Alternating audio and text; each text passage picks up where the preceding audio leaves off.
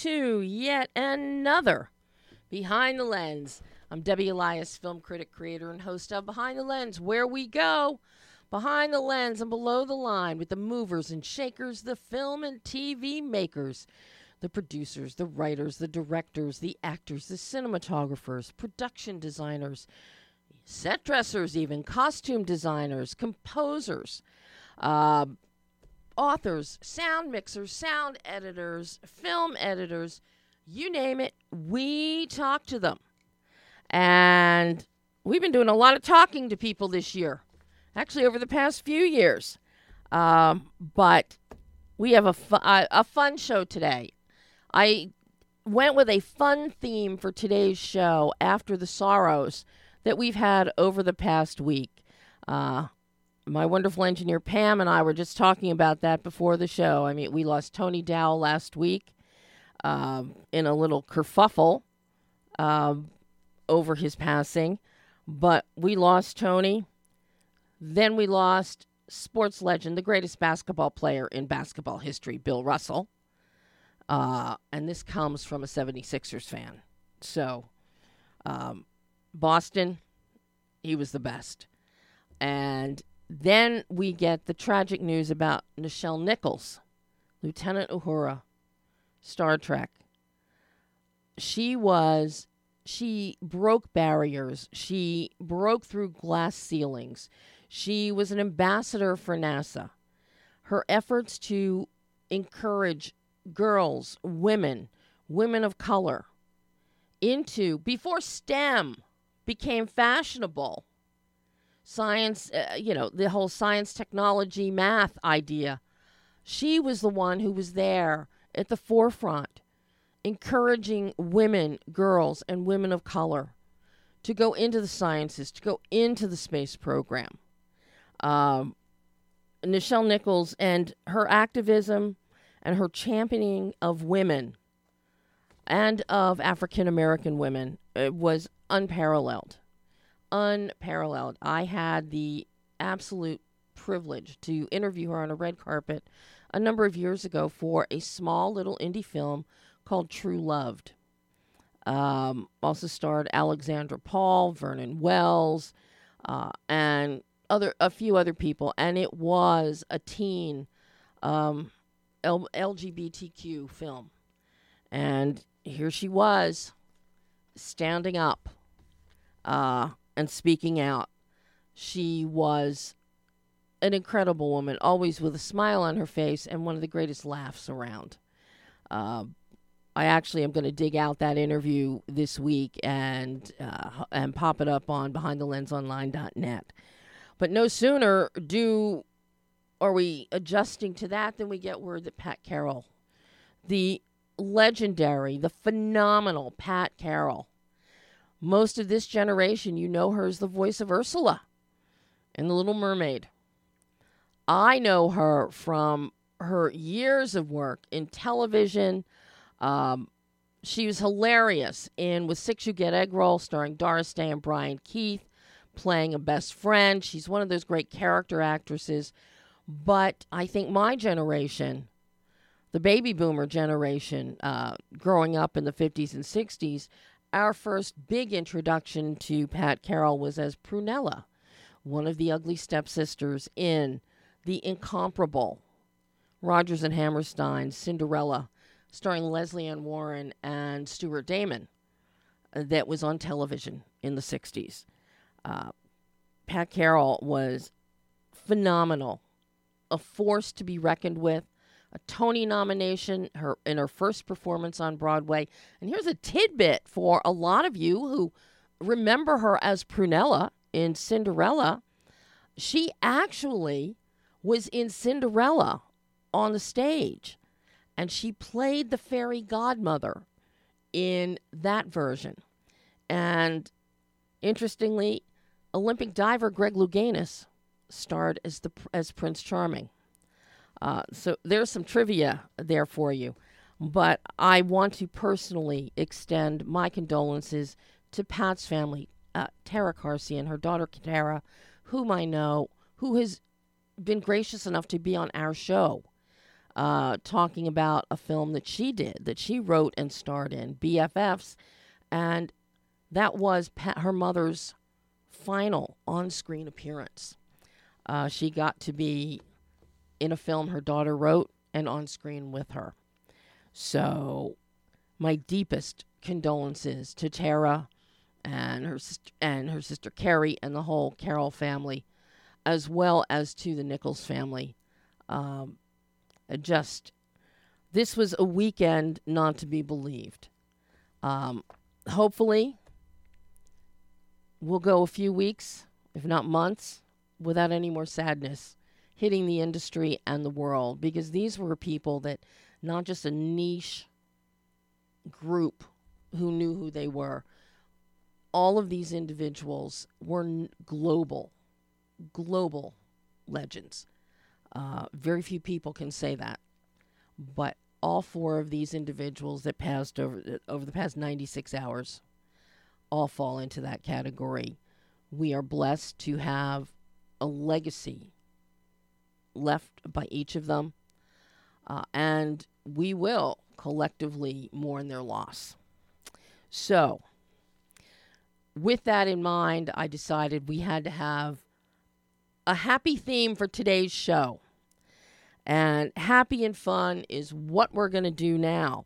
I'm so excited. At the midpoint of the show, Genevieve Adams is going to be joining us live to talk about her film, Simchas and Sorrows. I got to tell you, it is funny. It's fun. It is a delight to watch. She stars in it. She wrote it. She directed it. And she is an atheist, non-secular. She's an actress. Went to a Catholic school for 13 years, and now she's engaged to a Jewish man who wants her to convert to Judaism before they get married. Oh, and she's pregnant. Going through this.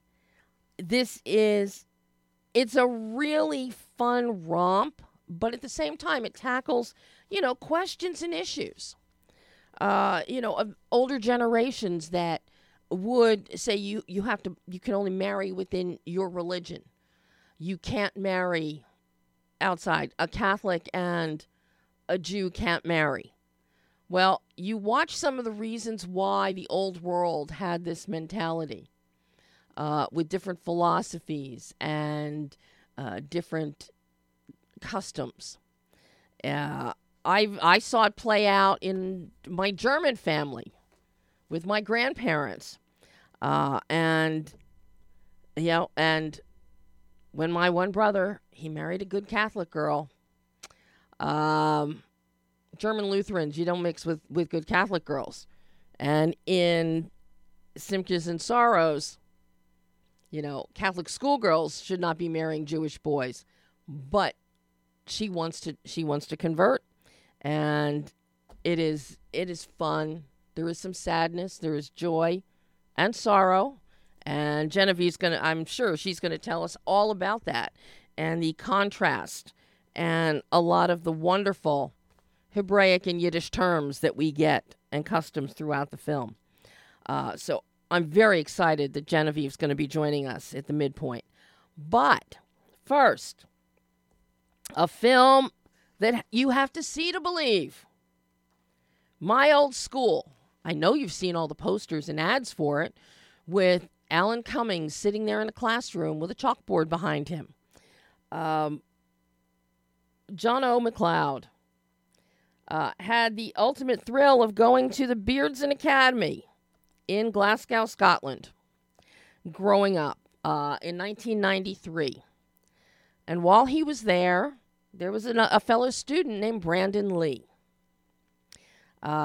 This is the story of John O's class and Brandon Lee at the Beardston Academy.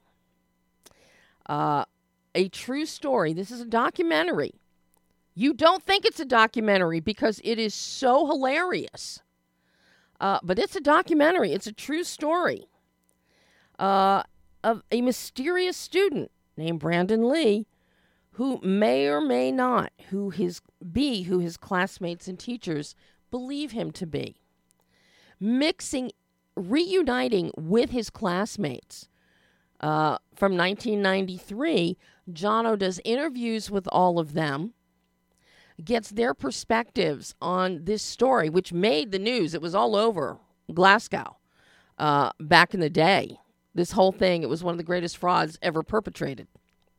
And interviews them, but then he didn't want to film with talking heads.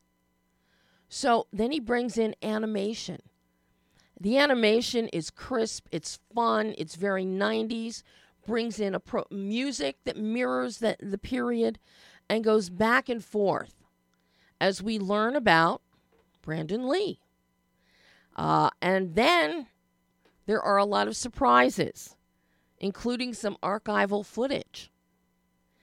But the real technical achievement of this documentary, My Old School, is Alan Cumming plays Brandon Lee. Well, the thing is, Brandon Lee didn't want to be on camera, so Brandon Lee recorded his interviews. Alan Cumming then lip syncs all of the dialogue, all of Brandon Lee's actual interview. So we're hearing Brandon Lee's voice, but we're seeing Alan Cumming. This is so well done. You're gobsmacked watching the technical acuity of the film as well as just the story on its own. It's fun, it's fabulous, and I had so much fun speaking with Jono McLeod, the writer, director, and former student who lived this tale. So, without any further ado, take a listen to my interview with Jono McLeod talking My Old School. Well, hello, Jono. How are you? Hey, Debbie. I'm all good, thank you. Well, I have to say, this film, it has to be true, and it just proves the old adage, truth is stranger than fiction, because you couldn't make anything this hilarious up in your wildest dreams. Yeah, try having it happen around you. I'm watching this and watching, get to about 20 minutes in, and we're meeting all these people, and then all of a sudden we have, and it's beautifully, the animation is spectacular, and it's like, okay, this is pretty fun, you know, what's going on, and then we get to The Weekend Away, and I just about fell out of my chair. When secrets start coming out and the animation, it just becomes even more vibrant and alive, and the voicing is to die for. And then you cannot look away from the screen. You are spellbound by Brandon Lee and his antics. What a feature film debut, Jono. Wow, thank you. I think I made it work for you. Okay, that's good. You're my intended audience. You definitely made this work. And number one, how many people even want to go back and remember high school? Especially a story like this with a classmate like this. I mean, I had guys that were in school with me that ended up in juvenile detention. Nobody has thought about them in 45 years or so. But can I make a film about them? Oh, of course. I need my next project. Getting thrown into juvenile detention? Yeah, I think that works. I always wanted to make an entertaining film. To me, this story, this thing that happened in my high school class, was actually the ultimate high school movie. It's the plot of every high school movie that I love. It's Mean Girls, it's Clueless, it's a stranger arrives in class and things will never be the same again.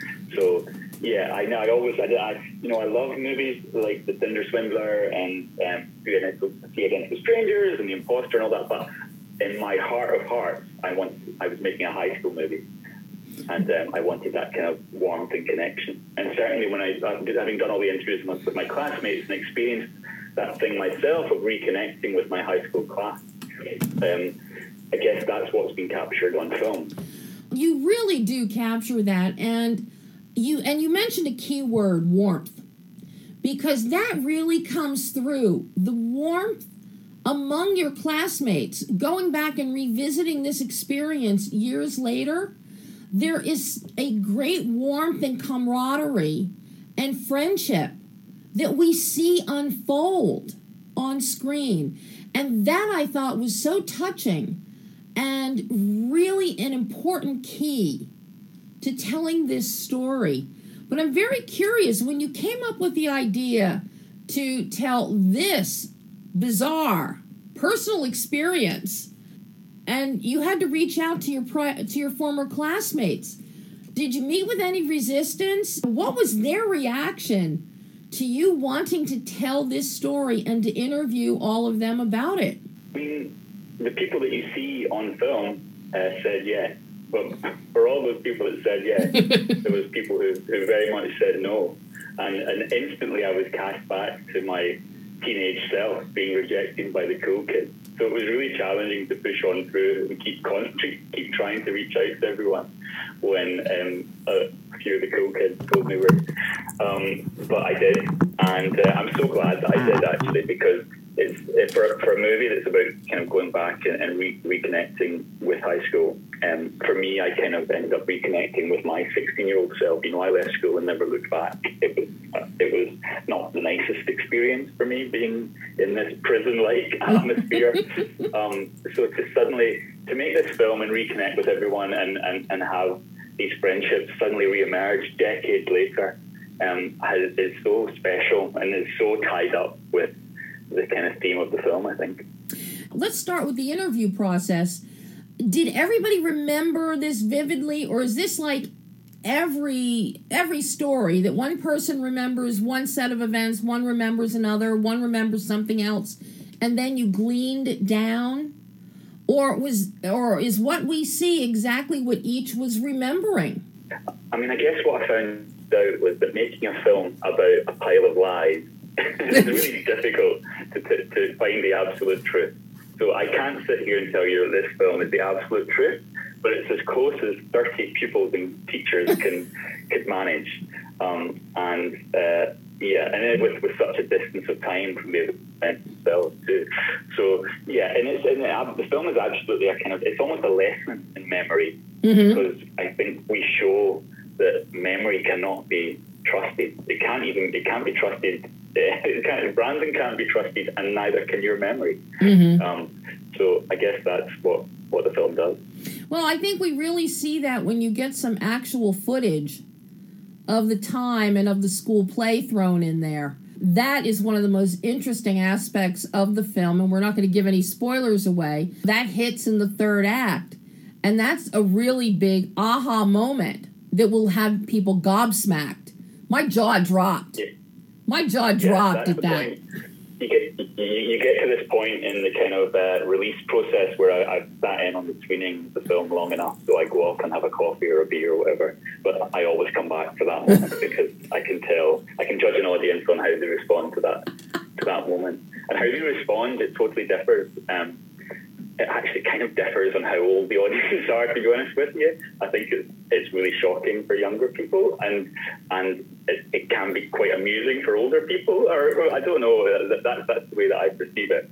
But I definitely see a generation gap in how people react to that. And that's interesting, because I'm now 64, and my jaw dropped, and I'm like, holy crap. When that footage people will be like, what are they talking about? But see the movie, and then there's a moment. We're baiting everybody here so that they have to see the movie now to know what we're talking about. When did the idea of animation come in? Because this is just so fun. It's the colors, the style of 90s animation. You really bring the whole vibe of your 90s high school experience to the fore here. So I'm curious when you decided to go with animation. Yeah, so the answer to this is really, you won't expect, but the answer is the animation was the very, very last thing we did. The film was cut, and it was, the storyboards were in place. I thought we were going to be filming with actors. Initially, I thought we were going to just straight up shoot period reconstruction scenes, but then someone explained what that meant budget-wise. And then we tried a thing. We had a really great animation team, actually, a Scottish company called Wild Child. And we tried this thing where we filmed actors on green screen and then rotoscoped over the top. And it looked really visually arresting, but it was quite kind of disturbing and sinister to look at. It wasn't the feel that I wanted. And then I basically had the brainwave basically that, the storyboarded cut was working. So what if there was a way to animate those? And then I had the realization that, well, actually, when Brandon arrived in my high school class, the door opened and there was this big curly hair with glasses and a monotone North American accent. He was Daria. It was the 1990s. He was this icon of 90s animation, NTV's Daria. So those animations are definitely a nod to that. And then when we spin back to earlier in time, I'd been looking at the Archie show and Scooby-Doo and stuff like that. Mm-hmm. So I knew that the plot is quite complicated to follow at points, although in a fun way. But I wanted to do that in a fun way. And so I wanted to make it as visually clear for everyone as possible. And yeah, the animation team just did an amazing job of making that happen. The animation is spectacular, and the animation is so good. We really can, as you're watching the film, you start recognizing each one of the students as an animated character, which I really loved. But then that brings us to the greatest thing of all about this film, Jono, is what you and Alan Cumming have done. This is so creative, so inventive, and I honestly can't think of any other actor that could have pulled this off as well as Alan does, with him playing Brandon Lee, but lip-syncing the voice of the adult Brandon Lee to the interviews that you did with him. Wow. How did this concept come into play in your design, in your constructing of the film? So Alan has a long history with this project, longer than with this story, really, I should say. In that back in the 1990s, he was set to play Brandon in a movie that he was also going to direct. Mm-hmm. And that movie fell apart and never happened. But I was always aware that it was meant to be this Alan Cumming as Brandon Lee movie. So when the time came, and when Brandon had this line in the sand where he would only do an audio interview, I was aware of an earlier lip-sync documentary called The Arbor by Kyle Bernard that had really successfully done that with multiple actors. And I was just really intrigued as to what it would mean for a big-name actor, basically, to take on this challenge. I guess I haven't really seen that done. And I knew I was in safe hands with Alan. And in a film about going back and reconnecting with your past self, who better to play Brandon in my film than the man who was meant to do so, 25 years before. Mm-hmm. And of course, Alan has such great experience with high school films and reunions. We've got Romy and Michelle, we've got Circle of Friends. So this is perfection for Alan to do. Yeah, isn't it? And isn't it funny, like with Romy and Michelle, that there you go, there's two characters who go back to high school and completely reinvent their story. It's such an enduring theme. And it's kind of, certainly my nightmare to wake up and be back there again. So, I found that really fascinating. And I absolutely tried to infuse the film with kind of high school nods. So we have an actress called Claire Grogan, who is the lead. She was Gregory's girl in the Scottish high school movie of the same name. And we have Lulu, yes, star of To Serve With Love, who plays our deputy headmistress, and sings our title song, "The Billy Dan Track," My Old School. Yeah. And so, I wanted. To me, it was a high school movie that I was making, and so I wanted to kind of permeate that through the film. You brought in all of these great touchstones to remind everybody this is a high school movie. Even though people are now, they're in their 30s and they're looking back, it's still a high school movie with people like Lulu. I was tickled to death that Lulu was the principal and also sang the song just as she did in To Serve With Love. That was a real treat for me. I'm curious, Jono, this is your first feature. You are known for your documentaries, your episodics. What was the learning curve like for you? Because this isn't just a first feature. It's a personal story. You lived it. You've got animation thrown in. And then Alan's this incredible technical feat, which is not easy, doing lip sync to that much dialogue and cutting and pasting. So what was the learning curve like for you to make My Old School? I mean, I get there were certainly points at which I thought, why on earth did I not just make a podcast? I'd been finished 4 years ago. But I plugged on. I was determined to make this high school movie. And so I plugged on and just tried to, I mean, people are responding really well to this film.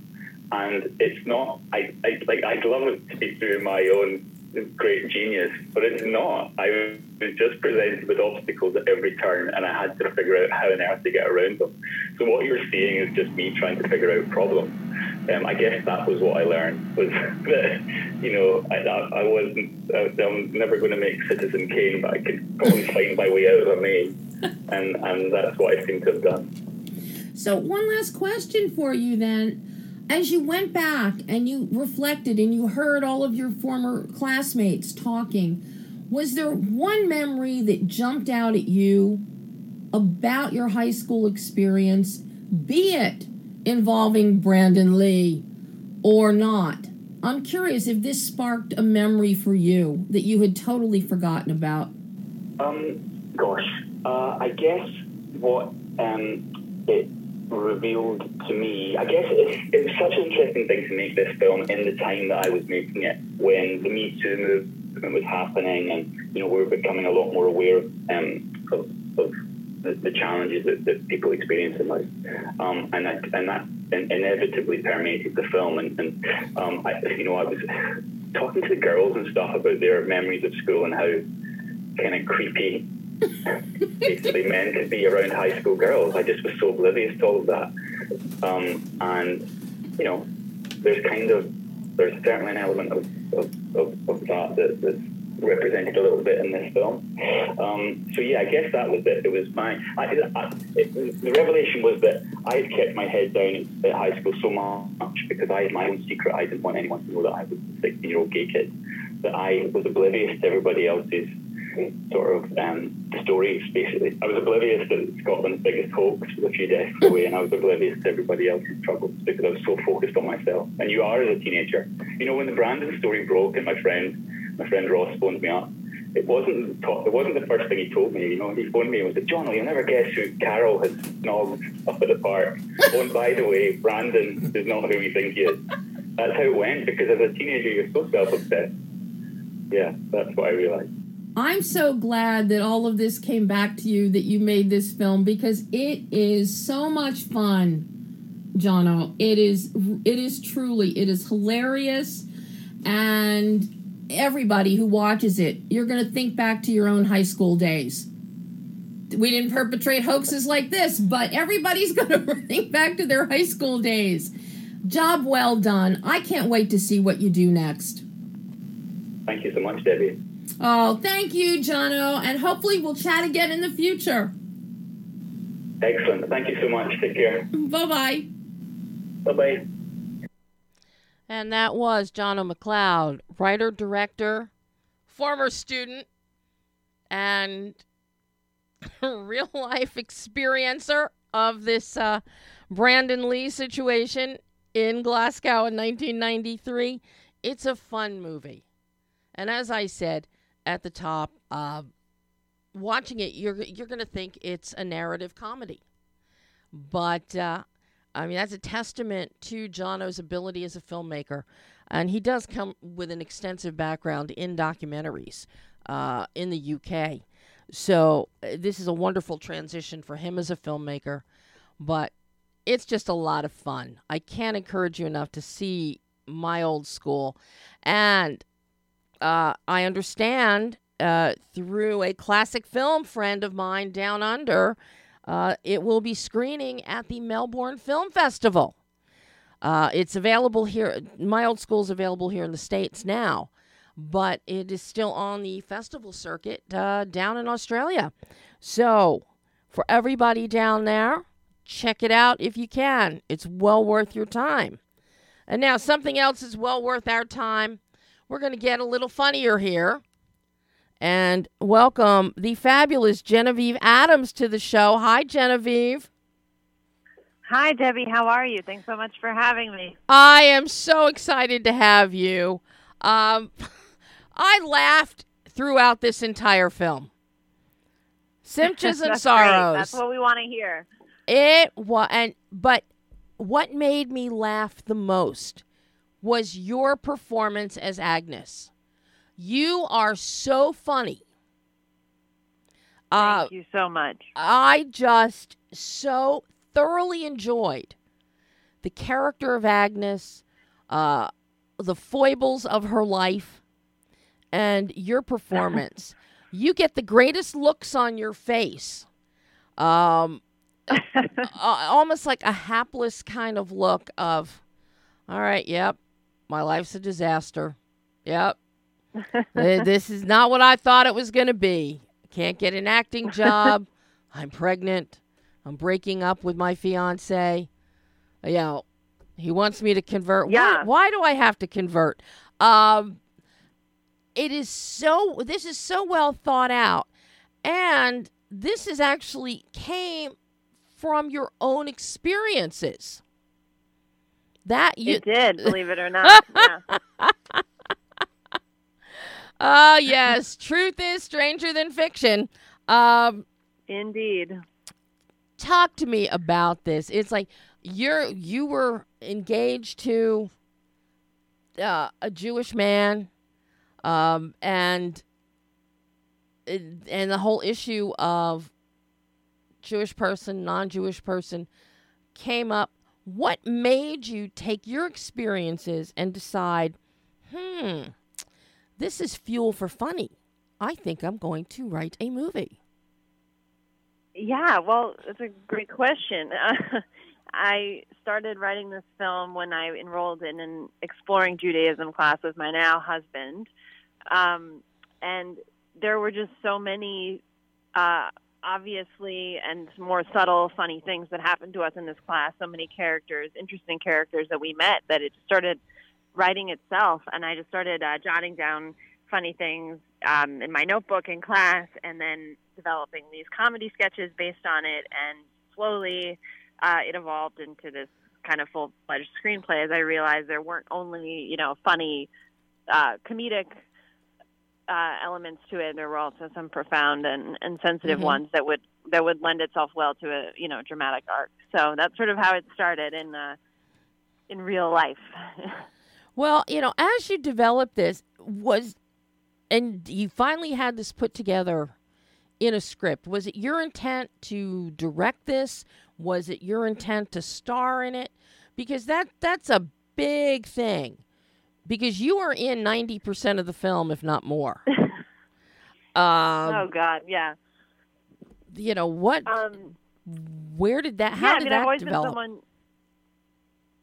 who's a writer performer, I think. So it just kind of came naturally, and it seemed I had entrusted other people to direct work that I've written before, and I had never done it myself. And I'd actually gotten the question a lot, why don't you direct your own work? Because it's so personal. And so this time around, I was like, you know what? I'm going to put my big girl pants on, and I'm going to direct this one. I was intimidated about directing, and I didn't want to be the boss who everyone was looking to for answers. So I think on my previous work, I was scared, and then I just decided, okay, I'm 30 plus years old. I'm going to do this. Well, one of the great things is, all right, you know that you're going to be in it. You're directing it. You've written it. You've then got to put a cast together. And I have to tell you, one of the great standouts in your cast is Hari Neff, who plays Rabbi Cohen. She's fabulous. Yes, she's incredible. Yes. She is a real standout. And you mentioned, profound moments. So many of the profound moments come from her character of Rabbi Cohen. And she's not like any rabbi that I've seen before. Yeah, she's unique. And Hari is just such a unique and specific and versatile actress that, we were just so excited when she came on board, and she really delivered what she promised and then some. We worked together on the Yom Kippur sermon, on writing it to make it as relevant as possible and to dive into some of those very sensitive issues that Rabbi Cohen discusses about Israel and Palestine. And Hari really gave me the courage to go there and to dive deeper. So I'm just eternally grateful to her and for her, performance that will live on. Well, the Yom Kippur sermon is very profound, and it's very moving, and it speaks volumes that everybody can benefit from listening to. Thank you. Yeah, that's what we were hoping for. So it's always good to hear. You definitely achieved that. That sermon in and of itself should be sent to politicians near and far. Thank you, Debbie. That's really nice. You set it out very succinctly, and what everything comes down to is being human, being decent. Exactly. Hari and I spent a lot of time working on it, so I'm really happy that it came across, and we really wanted to try and, have it be thought-provoking without it being polarizing, because we thought that's what Rabbi Cohen would do. So we tried to make it as specific to the character as possible, and I think with Hari's help, we did achieve that. So I appreciate you saying that. Yeah, no, I thoroughly enjoyed that, and I thought that was really one of the high moments of the film, because you get a whole story shift following that. A big story shift. Stop laughing. I know you're laughing. I actually wasn't. I was listening. But huge story shift happens after Yom Kippur and this service. I'm trying to remember what happens after the sermon. Things start to get a little skewed for Agnes and her fiancé Levi. Yes, it's a bumpy ride the whole way, but I guess it gets more bumpy and skewed after Yom Kippur, especially when Agnes. As it does, Yeah, well, and come on, Agnes had to get up in the middle of the service because she had a callback on a role, on an acting role. That I know. Every actor out there would have done the same thing, I am sure. Yeah, well, I tried to make it as true to life as possible, so I agree. That would, it's not every day you get cast as Charlene, the crack horse, so, When you're pregnant. It's stranger things have happened, though, in the real world. It's all written from, my own lived experience. See, this is what makes Agnes so funny, and this is what makes this film so resonant, Genevieve, is, these are things that, I know people who would do that. I know actors that would do that. I know actors that are bartenders that have been behind the bar, and they will get something about, can you be here for a callback? And, I got to go. Yeah, so and they walk right out. And they walk out. And they go. Yes. So to see... I did that once. I was working in retail, and I got a call that Ang Lee needed me in Atlanta, and I just left my job. Got on a plane. I would have done the same thing if I were you and Ang Lee needed you. Yeah, it's Ang Lee. That's right. You've got your priorities straight. Agnes had her priorities straight.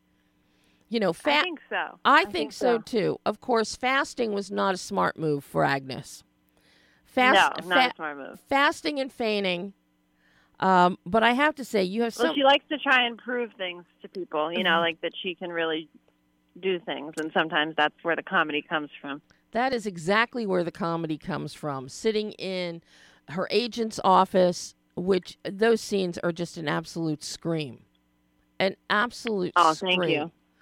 Well, Julie Halston and Greg are amazing, and Greg is a really good friend, and we've loved each other for some time. So to be able to work together was so fun, and they're both just excellent. So, but all of these moving parts in Agnes's life, because Agnes has her life. Agnes has everything pretty much the way she wants it and the way it works for Agnes, and right. It's Levi who wants her to change. And yes, Agnes loves Levi, wants to marry him, and wants to change, but does she really? Because to change is to change so much. And this is a big question that any couple faces. It's like, do I really want that piece of paper? Do I really want to be tied to you? Do I really want to have to, clean the house so your parents can come over? Do I want to take my Christmas tree down so they don't see a Christmas tree? Not like they aren't shopping on, on Main Street. Yeah. So, Well, I think when you get married or you decide to live your life with someone else, you discover a lot about them that you didn't know before, and you also take on their whole family. Becomes your family, and so that's a whole process, as it should be and would be.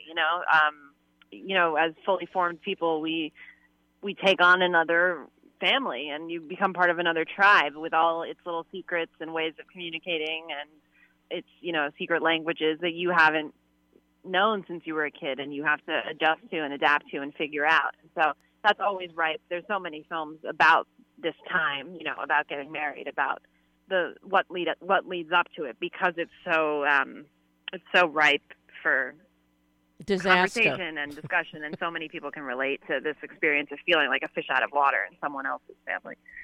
Well, and what's so interesting is Agnes's own backstory of spending 13 years in Catholic school, which the humor of spending 13 years in Catholic school and then getting engaged to a Jewish man, I find extremely funny. I don't know why, but I do.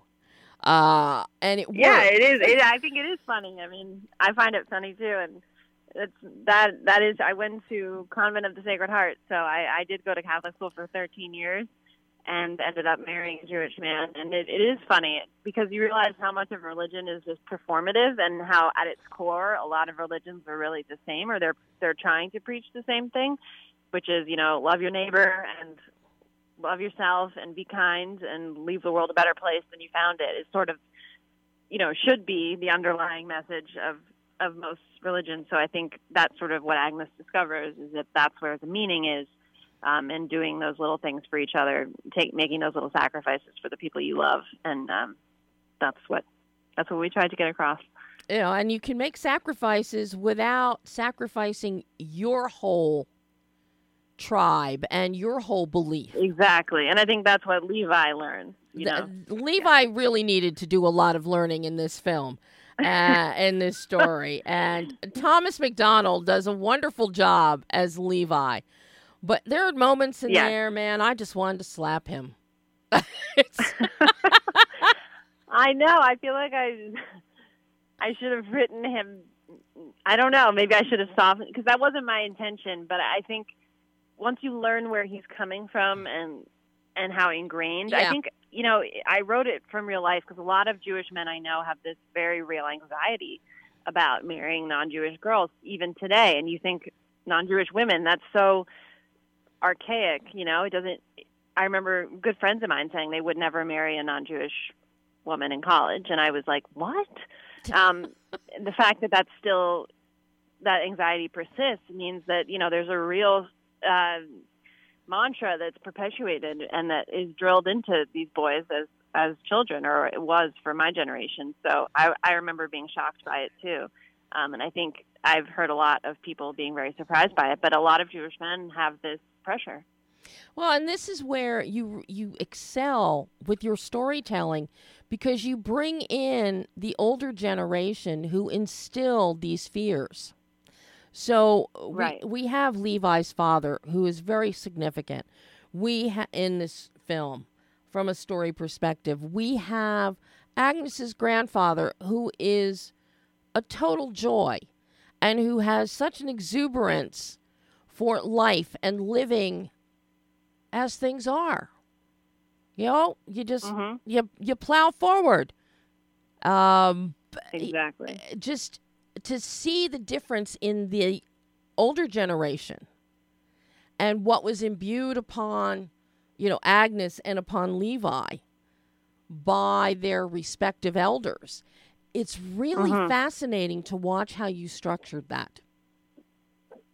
Well, thank you. I have been lucky to have wise, older figures in my life, like my grandfather, who was a huge, inspiration to me and role model. And so that's where the Nate character came from. But yeah, I do think sometimes when you're young, you plow forward and think you're always making the right decisions, and then you need these moments of redirection of like, and often it comes from older people, just bringing you back down to earth. And so in my own life, I really benefited from the wisdom of the elders. So I thought that would be a nice touch.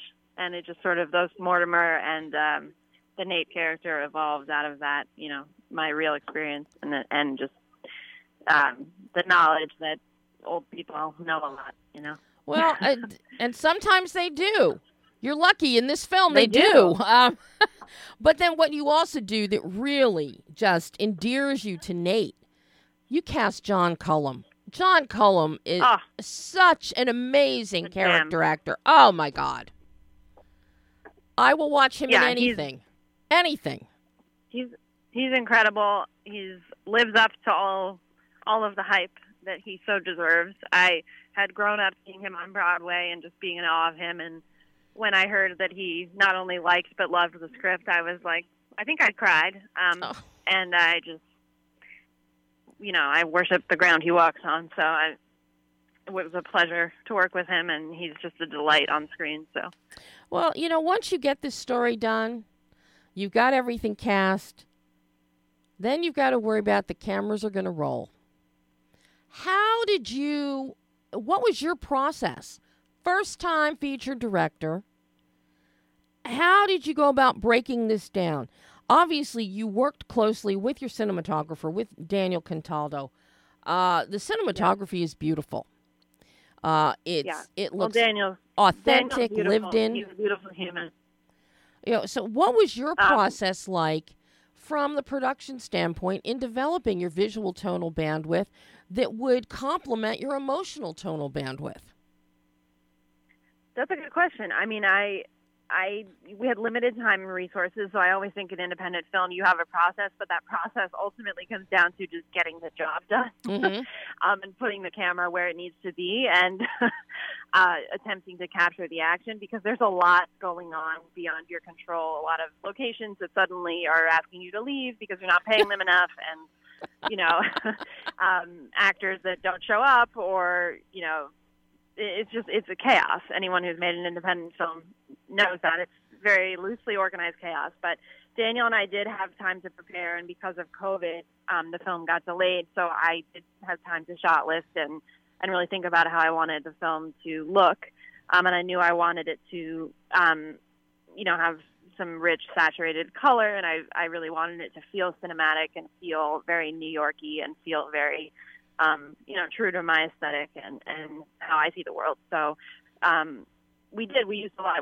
I created a lookbook in lockdown that was really useful to us, with a lot of scenes from my favorite films. And we talked about each scene and we did our best to execute that vision. But, as I said, it's also a lot of spontaneity and just thinking on your feet and figuring out what will work based on the circumstances.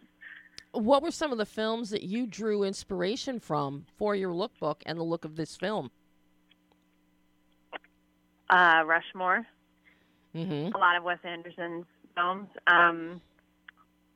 There's a film called Prime that I don't know if a lot of people know, but Ben Younger wrote and directed it, and it's just a great New York romantic comedy. We looked to that one. Keeping the Faith, which is a classic favorite film of mine.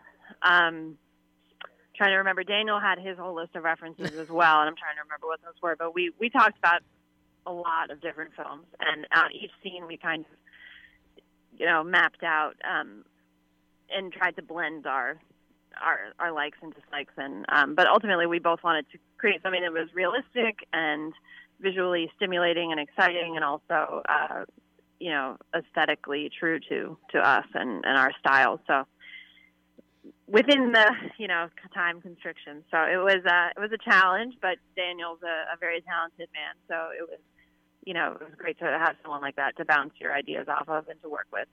Well, I love the fact that you do have some saturation, some great color saturation, especially going on in Levi's parents' home. There's a warmth there with those woods, with the books, with everything, and you feel old world. So you feel the Yes. tradition. Oh, good. You feel that tradition that his dad is like has pounded into his head his whole life. And then in the synagogue during Yom Kippur, I mean the golden notes in there, just really warmth, and it really was a double-edged sword. In the respect that you've got the golden warmth, though, but it's also almost like a cloud hanging over. And if you walk outside of that, you're going to lose that feeling. Yeah, that's interesting. Yeah, well, we definitely wanted to challenge people with that, and I do think it's warm and inviting at the beginning, and Rabbi Cohen purposely, makes people laugh and brings them in, and then, delivers sort of a bit of a punch to, make her point. So I definitely think with the dolly shot and with how we lit that scene, that really helped accentuate sort of the discord between where it starts and where it ends. Mm-hmm. And of course the apartment, Agnes and Levi's apartment, it's white. You've got windows, you've got a patio, which, the patio and the setup out there of the little tent was just gorgeous. Yeah. Gorgeous. Yeah. Oh, good. Well, we wanted it to be modern and kind of different from the other, from his more traditional parents' house. And so, it came together. And I think visually the film is interesting to watch for sure. Mm-hmm. And of course, even Nate's house, the bedroom.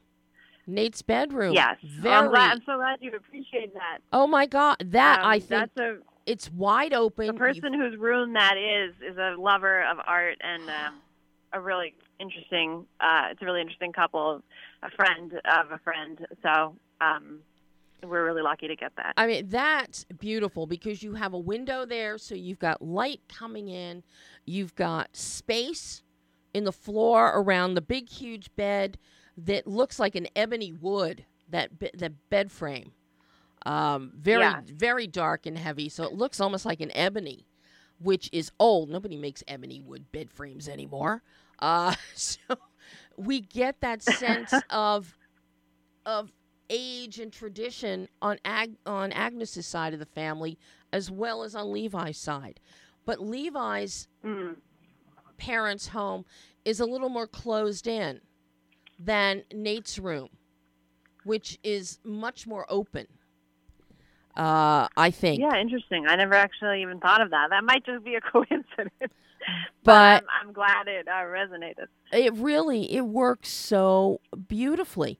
Now, were you editing as you went? Did you wait till all your footage was accumulated and then sat down with your editor to start Yeah, I had cutting? no time to edit while we went because I was just, every day I would just collapse and fall asleep mid-sentence.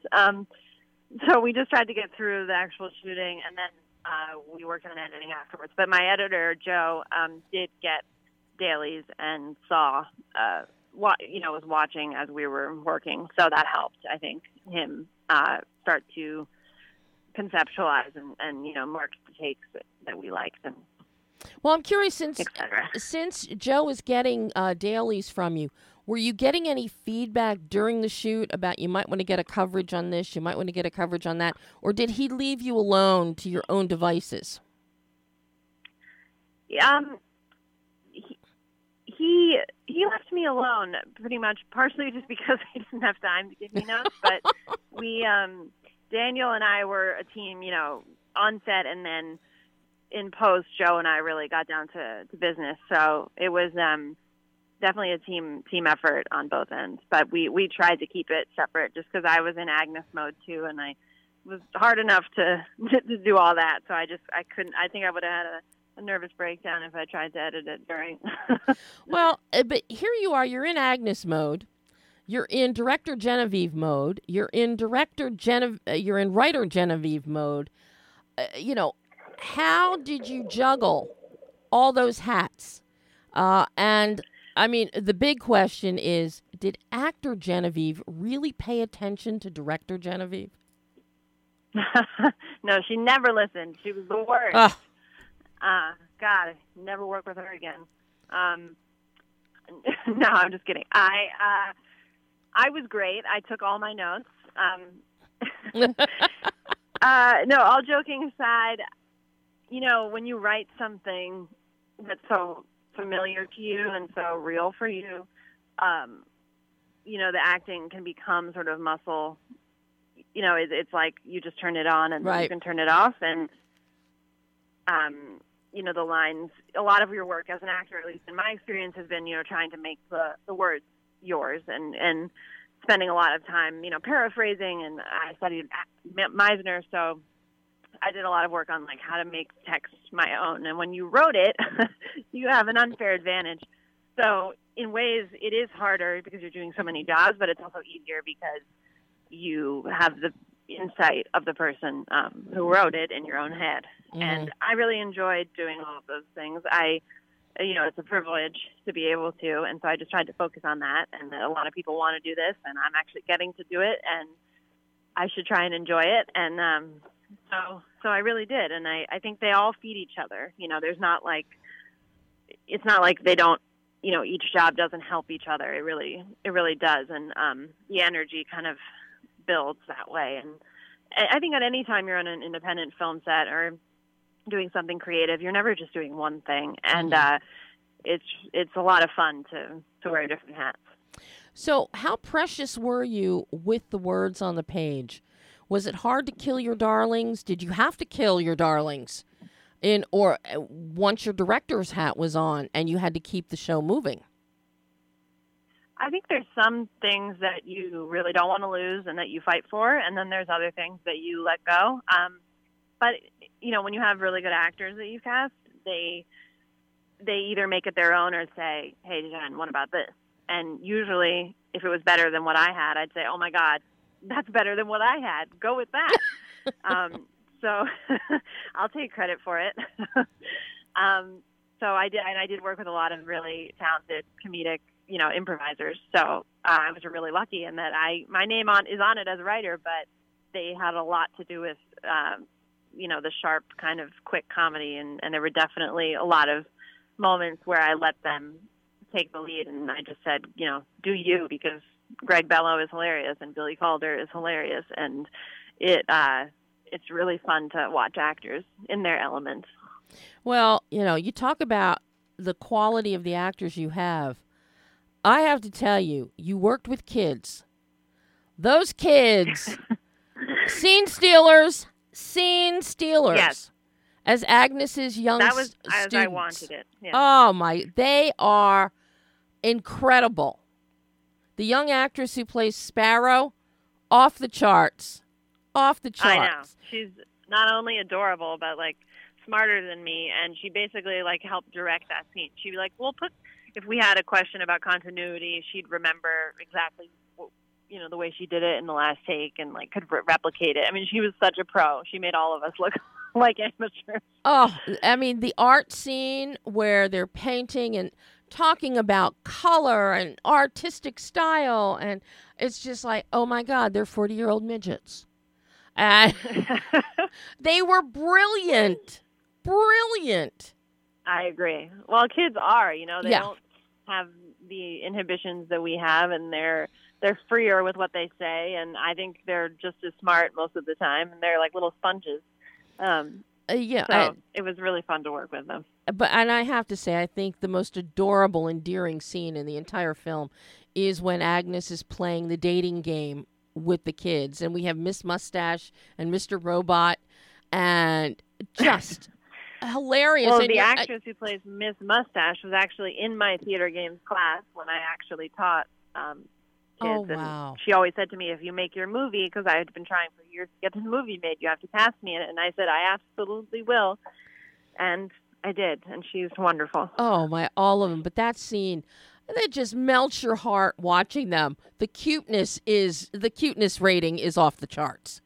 Yeah, I think so too. Just amazing. And most of that was improv. You don't write kids. You tell them this scenario. And I mean, although the scene where they're painting was written, but they also had some great moments of ad-libbing. That doesn't surprise me. 'Cause they looked like they were having fun. And that's a testament to you as a director when you have kids. And some you can tell when they're acting. Thank you. And, it comes across. These kids were having fun. They were having fun. Well, we genuinely did. I remember it was like midnight and we were all eating candy and we had the bag of costumes and it was very silly and very fun. We had the kids came and, everyone had a better time. I mean, it's stressful for sure. And it can be a challenge, but ultimately they bring so much joy and, spontaneity. And, so it was a very joyful couple of days. And you gave kids candy at midnight. As you do. Well, the parents were fine with it. All right. Well, that's because they were there working. They weren't going home to sleep. So I know. I started to feel so bad, and then we just, you got to get crafty. You got to get some good crafty if you're working with kids that late. So you've been on the festival circuit, so well received. Jewish Film Festival is going on right now. Is the film still screening in the Jewish Film Fest? We had our screening. You already had it. Really well from my sources. I wasn't able to attend, sadly, but I heard it went really, really well, and people were enthusiastic. So that's great. And we had a wonderful screening in Bentonville, and we are going on to Cinequest in August. When do you know when you're screening in Cinequest so people Yes, can check out the film before the big release in September? Yes. Our first screening is August 20th at 9 p.m., and the second one is August 23rd, which is a Tuesday, I believe, at 11:30. And this is all in person in San Jose. Yay! And the film comes out. Yay! Gravitas acquired the film, and it will be coming out on all VOD platforms on September 20th, and it will have a short limited run at the Laemmle Theater on September 16th. Laemmle, North Hollywood, Laemmle, yes. Yes. On the 16th. I mean, this is spectacular. This is such a fun film, Genevieve. I love it. It's got heart. Thank you so much. Got humor. You shine. I love Agnes. That's really nice. I love this character of Agnes. Agnes is the person that you want as your friend. Well, that's the best review I've gotten so far. That's just wonderful. Thank you so much. Do you have are you working on anything else right now or just writing out Simchas and Sorrows? I'm thinking about another idea, and I have something that's in the works that I'm writing. But yeah, it is hard to do both at the same time, I will say, because I do feel like I'm still giving birth to this one. Yeah, it's been really exciting, and I can't wait to make another film, and there definitely will be another one, so stay tuned. After this one, I can't wait to see your next film. I can't wait to see your growth as a storyteller and a filmmaker. Thank you because so much. You hit all the right notes here. Thank you, Debbie. You gave us a solid story, entertaining and insightful characters, beautiful visual tone, just well done on every level. And, this phone call is making me feel so good. Thank you. I'm really, hearing as an artist, to hear that people respond to your work and enjoy it that much is just, it fills you up, and it makes the hard work of being an artist worth it. So I really appreciate it. Well, Kim will be the first one to tell you that if I thought it sucked, I would tell you and tell you why. She would, yeah. Kim would tell you. You're both straight shooters, which I appreciate. We've known each other, I think, almost 30 years now. I'm not sure. But it's been a long, long time that we've been working together as publicist and critic. So, no, she knows. But no, this is just every level. You hit every beat. This belies, an indie first-timer. It just so well done, and I think everyone should see it because they will thoroughly enjoy it. Thank you so much. I really appreciate it. That's a really great endorsement. Oh, Genevieve, thank you so much. I hope you'll come back on the show again in the future. I would love to. It's been a pleasure. Oh, an absolute joy. And you have a great rest of your week. And, good luck at CineQuest at the end of the month. And we'll be on the lookout for September when everyone can see the film. Yay! Thanks, Genevieve. Thanks, Debbie. Bye-bye. Have a great night. Bye. And that was Genevieve Adams, writer, director, producer, and lead actor in Simcas and Sorrows. CineQuest, the end of the month, but then September, everybody can see this film, and it is so worth seeing. And let me just look at my calendar here because, that's right. September 16th is a Friday, the 20th is a Tuesday. So you get theatrical if you're in LA and want to go to Laemmle, North Hollywood. And then if you just wait until September 20th, VOD and digital. But I will remind you all as we get closer to the date about this film. Another film, very quickly before we sign off for the day. If you haven't seen it, A Love Song. Dale Dickey and Wes Studi, leading romantic actors in this film. They have both been supporting players. Dale, decades as a character actress. She has graced every genre, including the MCU, Iron Man 3, Breaking Bad on television, Spooge's Woman. She has been a constant source. She's even part of the Taylor Sheridan, family. She was in Hell or High Water, which Taylor wrote. Dale is phenomenal in this role of A Love Song. It is poignant. It is beautiful. And we are talking an award-worthy performance. Her name must be in the conversation for Oscars this fall. See the movie. It's out now. And I understand it may be expanding wider in theaters in the coming weeks. So, and my exclusive interview with Dale is already up on BehindTheLensOnline.net. So check it out along with a bunch of other new interviews that are up there.